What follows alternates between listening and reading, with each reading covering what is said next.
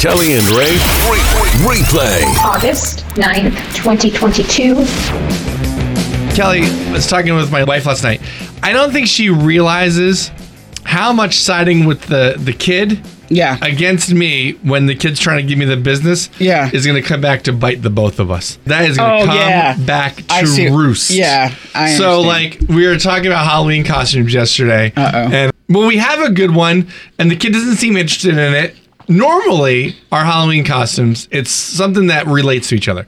One of my favorites was the kid wanted to be a dinosaur one year. My wife makes her a pink dinosaur outfit, and so then I went in all black as oil, and my wife went in as an asteroid, and it was really funny because we put a little asteroid like on like a hair piece. Like I saw a picture of that. And this is for the benefit of people who didn't see it. A little foam ball on top of a hairband with like a little rubber band, so it would bounce around, and then at the back of it we put like crafting pipe now. I don't remember what it's called anymore, but that, so it always made it look like every time we looked at the kid that this thing was gunning right for our little dinosaur.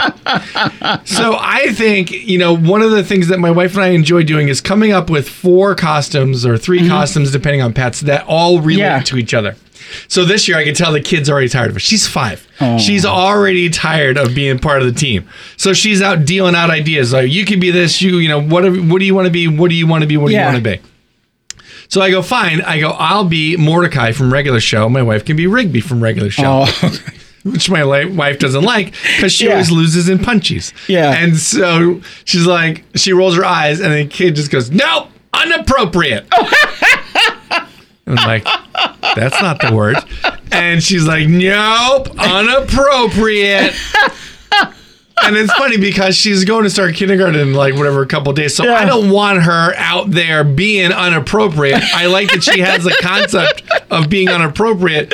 But so as soon as she says it, I'm like, well, you know, you don't really talk to dad like that. And my wife's like, like saying like, inappropriate. So then she goes, you could be anything you've wanted from a million years, just not Mordecai and Rigby. I was like, all right, first of all, stop with the drama.